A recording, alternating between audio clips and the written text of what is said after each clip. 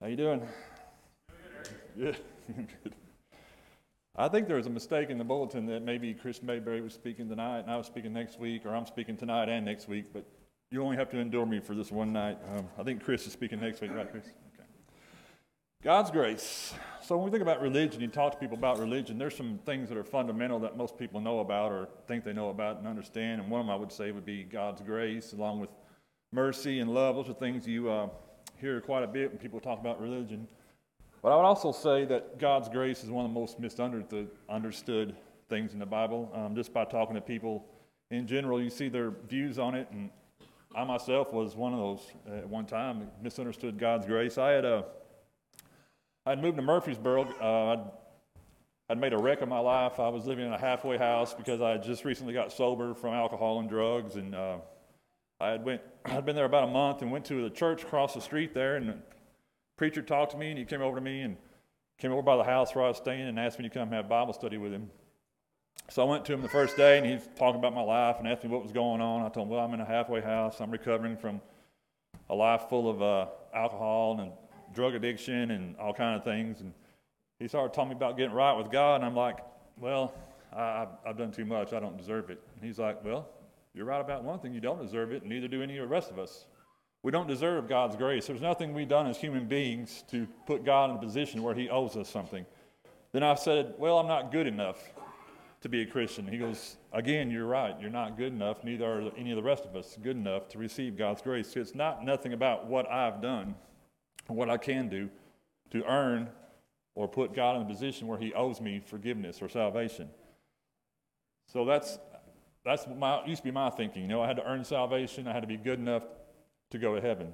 I've also talked to people in Murfreesboro. I used to have a friend there, and every week we'd meet and get together, and he would go on with a big laundry list of things he'd done in the past week, and usually it was things that not good. You know, I've cheated this person, I've done this, I drank this, I've done this. And at the end, he would always say, boy, I'm thankful for God's grace, as if God's grace is a license to do whatever I want to do, and I'm covered, you know.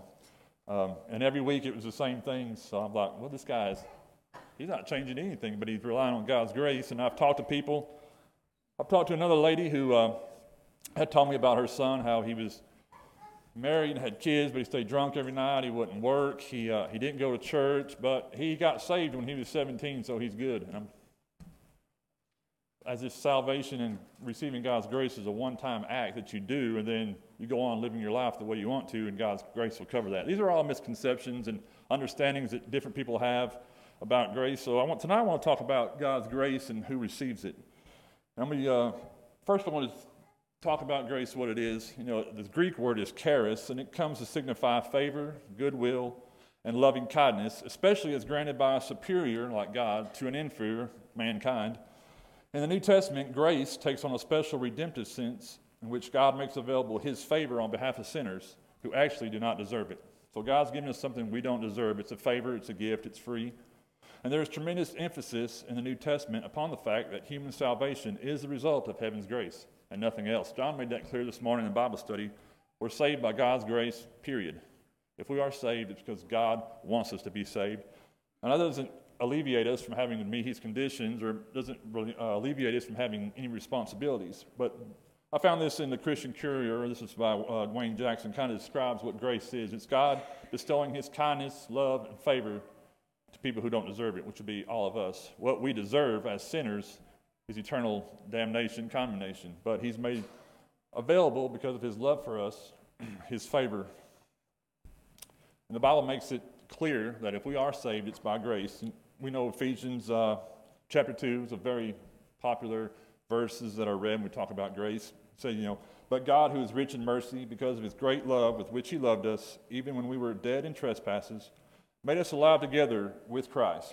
By grace you have been saved, and raised us up together, and made us sit together in the heavenly places in Christ Jesus, that in the ages to come he might show the exceeding riches of his grace in his kindness toward us in Christ Jesus.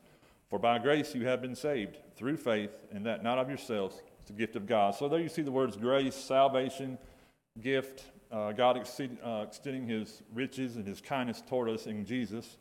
And in Romans 3, you know, we're familiar with this one too. For all have sinned and fall short of the glory of God, but being justified freely by his grace through the redemption that is in Christ Jesus. So God tells us if we're going to be saved, it's because of his grace.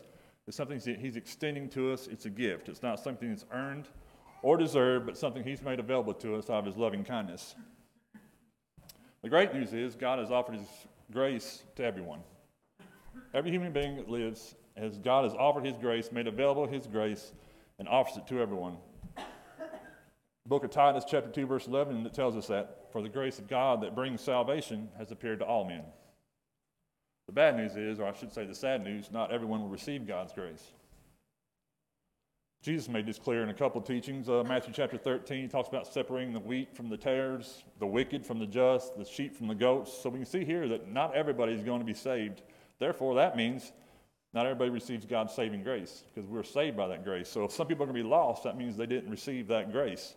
Why not? What's the dividing line? What separates people who receive God's grace from those who don't? That's kind of what I want to talk about tonight. And things I've been studying for the past couple of weeks. So I got to thinking a lot about grace when John started talking about it. So the question is then, how does one receive God's saving grace? And now the crux of our lesson will be from the reading that Blake just did in James chapter 4, 6 through 10. Starting with verse 6, he gives more grace. Therefore, he says, God resists the proud, but he gives grace to the humble. Therefore, submit to God, resist the devil, and he will flee from you. Draw near to God, he will draw near to you. Cleanse your hands, you sinners, and purify your hearts, you double-minded. Lament and mourn and weep. Let your laughter be turned into mourning and your joy to gloom. Humble yourselves in the sight of the Lord, and he will lift you up. So I want to take these 4 or 5 verses here and draw some points from it that kind of teaches who receives grace and what kind of attributes and characteristics people have that receive God's grace. Number 1, chapter 4 of James, verse 6, says, God resists the proud, but gives grace to the humble. So number 1, you've got to be humble. If you remember the greatest sermon ever preached by Jesus, his opening line was, blessed are the poor in spirit, for theirs is the kingdom of heaven. The opposite of humble is pride. Pride blinds us to our own faults. Pride lets us see faults in others while ignoring ours, and also blinds us to the fact that we need God. Jesus said in his first line of that sermon, blessed are the poor in spirit. That's the beginning point. I think it's no coincidence that he mentions this first. A person has to realize they need God, that they're poor in spirit, they have nothing spiritually to offer God. God doesn't need anything from me. I'm basically destitute spiritually without God. When a person gets to that point and starts at that point, then they see the need for God and are willing to seek God. And he told a parable that I think strikingly shows us the difference between a proud person and the kind of person who's poor in spirit and humble. He said also he spoke this parable to some who trusted in themselves that they were righteous and despised others. 2 men went up to the temple to pray, one a Pharisee and the other a tax collector. The Pharisee stood and prayed thus with himself, God, I thank you that I am not like other men, extortioners, unjust, adulterers, or even as this tax collector. I fast twice a week, and I give tithes of all that I possess. And the tax collector, standing afar off, would not so much as raise his eyes to heaven, but beat his breast, saying, God, be merciful to me, a sinner. I tell you, Jesus said, this man went down to his house justified, rather than the other. For everyone who exalts himself will be humbled, and he who humbles himself will be exalted. So looking at these 2 men, you see the first man, let's talk about him, the prideful man. Did he trust in God for his salvation? Jesus was speaking this parable to some guys who trusted in themselves. That means they were self-righteous. Their righteousness come from what they thought, what they did. He even was so bold as to list his accomplishments to God. Hey, God, look what I do. I don't do what these guys do. I'm not like them. Look what I do, God. I fast. I give tithes. Like God needs a list for us to tell him what we do, as if God should say, oh, thank you. You're right. You deserve salvation. Jesus said that's not the proper attitude to have. This man didn't see the need for God's grace because he relied on himself and his achievements to receive grace. Jesus said the man who had the proper attitude was a man who wouldn't even raise his eyes to heaven. He knew where he stood in relationship to God. Sort of like Peter when he realized he was in the boat fishing, and then Jesus got in a boat with him. He'd been fishing all night, caught nothing. Took Jesus out. Jesus said, cast your nets. He pulled all the fish up, and then Peter realized who Jesus was. He fell at his knees and said, depart from me. I'm a sinner. I'm a sinful man. And you think about people who realize they're standing before God, they won't even raise their eyes to him. but they know they need God. This man looked to God for his salvation. Look what he says, God, be merciful to me, a sinner. He didn't list what he had done. He didn't list any attributes or any things that he achieved. He just knew if he was going to be saved, he was going to receive mercy, it would be from God. Jesus said, this kind of man has the attitude. This is the kind of attitude you want to have to receive salvation, to receive God's grace. Number 2, in your humility, when you become humble, you realize that you need God for salvation. The next thing a person would want to do is to submit to God. Again, in James chapter 4, verse 7, it says, therefore, submit to God. God gives grace to the humble, therefore, submit to God. Again, Jesus in the Sermon on the Mount said, blessed are the meek, for they shall inherit the earth. The great thing about God is that he offers grace to all, but if one wants to receive it, they must submit to him, right? They must submit to his terms. That term meek, a lot of people think it means weak or kind of quiet or timid, but it actually, if I understand it correctly, the Greek word is talking about a term that describes a farm animal that's really strong and really powerful, but you're able to lead it and guide it. A horse is very strong and very powerful and very useful if you can guide it with reins. You guide it and direct it. That's what God wants to do with us. Doesn't mean the horse is weak. The horse is still strong. He's just able to be used and directed. A horse wild out in the field you can't use is useless. But you submit that power to your control, then you can use that horse to do what you want to. This is kind of what it means to be meek. You're allowing God, you're submitting to God, you're placing yourself under God's authority, God's direction. And that takes a big person to do. That's not being weak. I see that as being strong, submitting yourself to God's direction. Actually, the word submit in the Greek is hupotasso. I think I'm saying that right. It means to arrange under or subordinate or to submit one's control, obey. So I'm submitting my control, my will to God's will. I'm going to obey God and no longer just do what I want. This is the kind of person that receives grace. A humble person who in their humility knows they need God, looks to God for salvation, looks to God for grace, and is willing to submit to God. And this is where we run into trouble. People think that when we submit to God and obey his works, or his commands, I should say, that we're somehow earning our salvation. We're all familiar with these verses. For by grace you have been saved through faith, and that not of yourselves, it is the gift of God, not of works. Which is true. Our salvation is not the result of my works. But again, keep reading, it says we are his workmanship, created in Christ Jesus for good works, which God prepared beforehand that we should walk in them. As Christians, our salvation is not the result of our works. It's the result of God's grace, the gift he offered. But I still have a responsibility to walk in the works that God has given me. Obedience does not mean I'm earning anything. I can't earn grace. I don't deserve it. But it does not alleviate me from having to submit to God's commands and God's will to receive it. Humility leads to obedience. Doing God's work is not earning anything. It's simply our duty. We've submitted to his will. We've put ourselves under his care and direction. We've given up our will to do his, and there's things that we're expected to do. James said in the same book, James, therefore lay aside all filthiness and overflow of wickedness, and receive with meekness the implanted word which is able to save your souls, but be doers of the word. There is things we're supposed to do. I'm not earning salvation by obeying God. I'm simply submitting to his will and his commands. I'm letting him direct my life. I'm not earning anything. James goes on to say in chapter 2, verse 24, you see that a man is justified by works and not by faith only. My salvation is not the result of my works, but I'm submitting to God and obeying him. My faith causes me to act. It causes me to obey God. I'm submitting my will to his. Again, not earning anything. I can't put God in a position where he owes me salvation. I'm simply submitting to his will. There's a difference in obedience and earning salvation, being obedient. Jesus put it this way, which of you having a servant plowing or tending sheep will say to him when he has come in from the field, come at once and sit down to eat?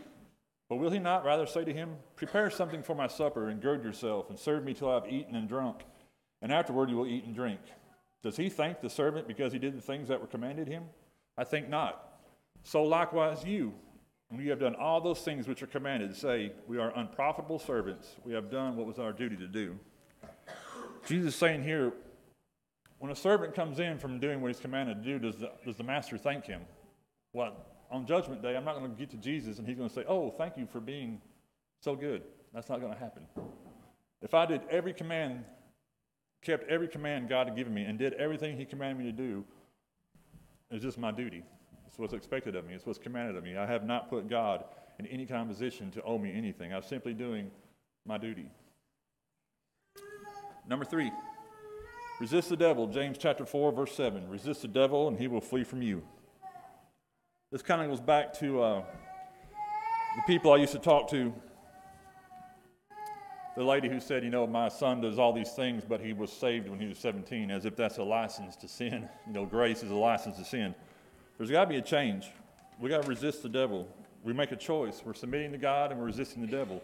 We're resisting the devil, we're drawing near to God, or we're resisting God and drawing near to the devil. It's going to be either or. It can't be halfway. We all know the devil's trying to destroy us. He's trying to take us away from God, from following Christ. And he does this. We're all familiar with 1 Peter chapter 5, verse 8. He's seeking to devour us. He's actively seeking you, me, your children. He doesn't want us to receive God's grace. He's trying to tear us apart from God. How does he do this? Paul wrote to the Corinthians saying, "But I fear lest somehow, as the serpent deceived Eve by his craftiness, so your minds may be corrupted from the simplicity that is in Christ Jesus." He's trying to draw us away from the simple devotion to Christ. He does this in a number of ways: deception, lust of the flesh, lust of the eyes, pride of life. He has several tools to draw us away from the simplicity, the simple devotion to Christ. He makes things look good. He makes us think things will feel good. He makes us think we will look good to others, the pride of life. All these things he puts before us, but we have made a choice. When we submit to God's will, we made a choice to resist the devil. Again, God's grace is not a license to sin or act how I want to. I've made a choice. We're not to continue in sin as Christians. We've been freed from sin. Grace is not a license to sin. For certain men have crept in unnoticed, Paul wrote, the book of Jude says, who long ago were marked out for this condemnation, ungodly men who turn the grace of our God into lewdness and deny the only Lord God and our Lord Jesus Christ. Some guys have taken the grace of God and turned it into a license to sin or a license for immorality. But Paul in Romans chapter 6, remember, some people in Rome seems like they thought, well, grace is a good thing, so the more we sin, the more grace we get. So shouldn't we sin more to get more grace? And what was Paul's answer? Certainly not. How can we who have died to sin by making a choice to submit to God, we've crucified the old man in baptism, we've come up a new creature, how do we still continue in sin if we're a new person? For he who has died to sin has been set free from sin. We've been set free from sin so it no longer has dominion over us. Sin is not controlling our lives. We're not subject, or sin is not our master. We've been set free. And being set free from sin, this leads to our salvation, right? We've been set free from sin, having become slaves of God. We've walked away. We've decided to become slaves of God, not slaves to sin. We've chosen a new way of life. We are to resist the devil and pursue God's will. Number 4, when we resist the devil, like I said, the only alternative is we resist the devil, we draw near to God, or vice versa. So when we resist the devil, we draw near to God, and he will draw near to you. The question is, how do we draw near to God? Let us therefore come boldly to the throne of grace, that we may obtain mercy and find grace in time of need. Therefore, brethren, having boldness to enter the holiest by the blood of Jesus, by a new and living way which he consecrated for us through the veil, that is, his flesh, and having a high priest over the house of God, let us draw near with a true heart and full assurance of faith, having our hearts sprinkled from an evil conscience and our bodies washed with pure water. How do I draw near to God? Well, there's only one way to draw near to God, and that's through Jesus Christ. It's through his blood, what he done for us. I'm able to approach God because of that sacrifice. I'm able to have my sins, the thing that separates me from God, that thing can be washed away by his blood, and I can approach God and approach him boldly, it says. I can do that with a true heart, with full assurance, and with full faith because of what Jesus did. Nothing I've done, but what Jesus did. Remember, Jesus told us, I am the way, he is the only way. If I want to get to God, no one comes to God except through Jesus. There's no other avenue. I can't come up with my own way. The only way to God is through Jesus. That goes back to works sometimes, I think. People say, well, you guys put so much emphasis on works, so you're trying to earn your salvation. Well, no, Jesus set the way to get salvation. Can you imagine Noah? It says Noah found favor with God, and God gave him the information that No, there's a flood coming that's going to destroy the whole earth, but I'm going to let you and your family be saved if you build this ark and give them the dimensions, the wood. Can you imagine if Noah said, I appreciate your grace, God, and I really want to rely on your grace, but I'm not going to build this ark because I don't want to earn your grace. I mean, that he would have drowned with the rest of the world, right? And God sets forth the conditions as Jesus did. Jesus said, I am the way, so he's the one who has all authority. If he says, this is how you draw near to God, that's the only way. I can't look at God and say, I appreciate your grace, God, but these things you've commanded, I'm not going to do because I don't want to earn your grace. Again, I'm not earning anything by being obedient to God. I'm simply doing my duty and accepting his gift on his conditions. So this idea that grace is a one-time thing that I receive, and after that, I'm done. I can live however I want, choose to do the things I want. If it's sin, it's sin. God's grace covers me. But Jesus said he's supposed to take up our cross daily and follow him. If I want to get to God, I got to follow the way. I got to follow Jesus. He sets the way. He is the way. If I want to get near to God through prayer, through reading his word, learning more about him, getting to know him better, know what pleases him, what displeases him, know how Jesus is like, what Jesus is like, how I can be like Jesus, that's how I draw near to God. I have a decision to make. Submit my will to myself and enjoy the pleasures of sin, or I can resist the devil, his tactics, and draw near to God. Number 5, to receive the humble person who submits to God, resists the devil. We're also to cleanse our hands. James 4:8, cleanse your hands, you sinners. As we receive the initial forgiveness at baptism of our past sins, we start our new Christian walk. We're expected to walk in the light. We're expected to be different. We're a new creature. We're expected to walk in the light of God's word. We're to live as God wants us to submit to his will. But again, we mess up. We're going to sin. That's just a fact of life. We're imperfect creatures. But when we do, we have a means to cleanse our sins, to continually cleanse our sins. God's given us ways to do that, to keep receiving that grace. And one of these things is, we got to take sin seriously, and when it arises in our lives, we got to take care of it. We can't ignore it. Because he said if we confess our sins, he is faithful and just to forgive us our sins and to cleanse us. Cleansing ourselves of sin is a continual thing. It's not a one-time deal where God saves me, and then from then on out, all my sins are forgiven, and I don't have to change anything about myself. I don't have to change my way of life. I'm at liberty to do as I want, and God's going to forgive me. We can't ignore sin in our lives. I think sometimes I do forget how serious sin is and what God thinks about sin. It's easy to get into the thinking of the world of thinking, well, is this a little white lie, or I'll just do it this one time and then I'll ask for forgiveness and God will forgive me. We got to take sin more serious than that. If we say we have fellowship with him, God, but we walk in darkness, well, we're liars and we don't practice the truth. We can't be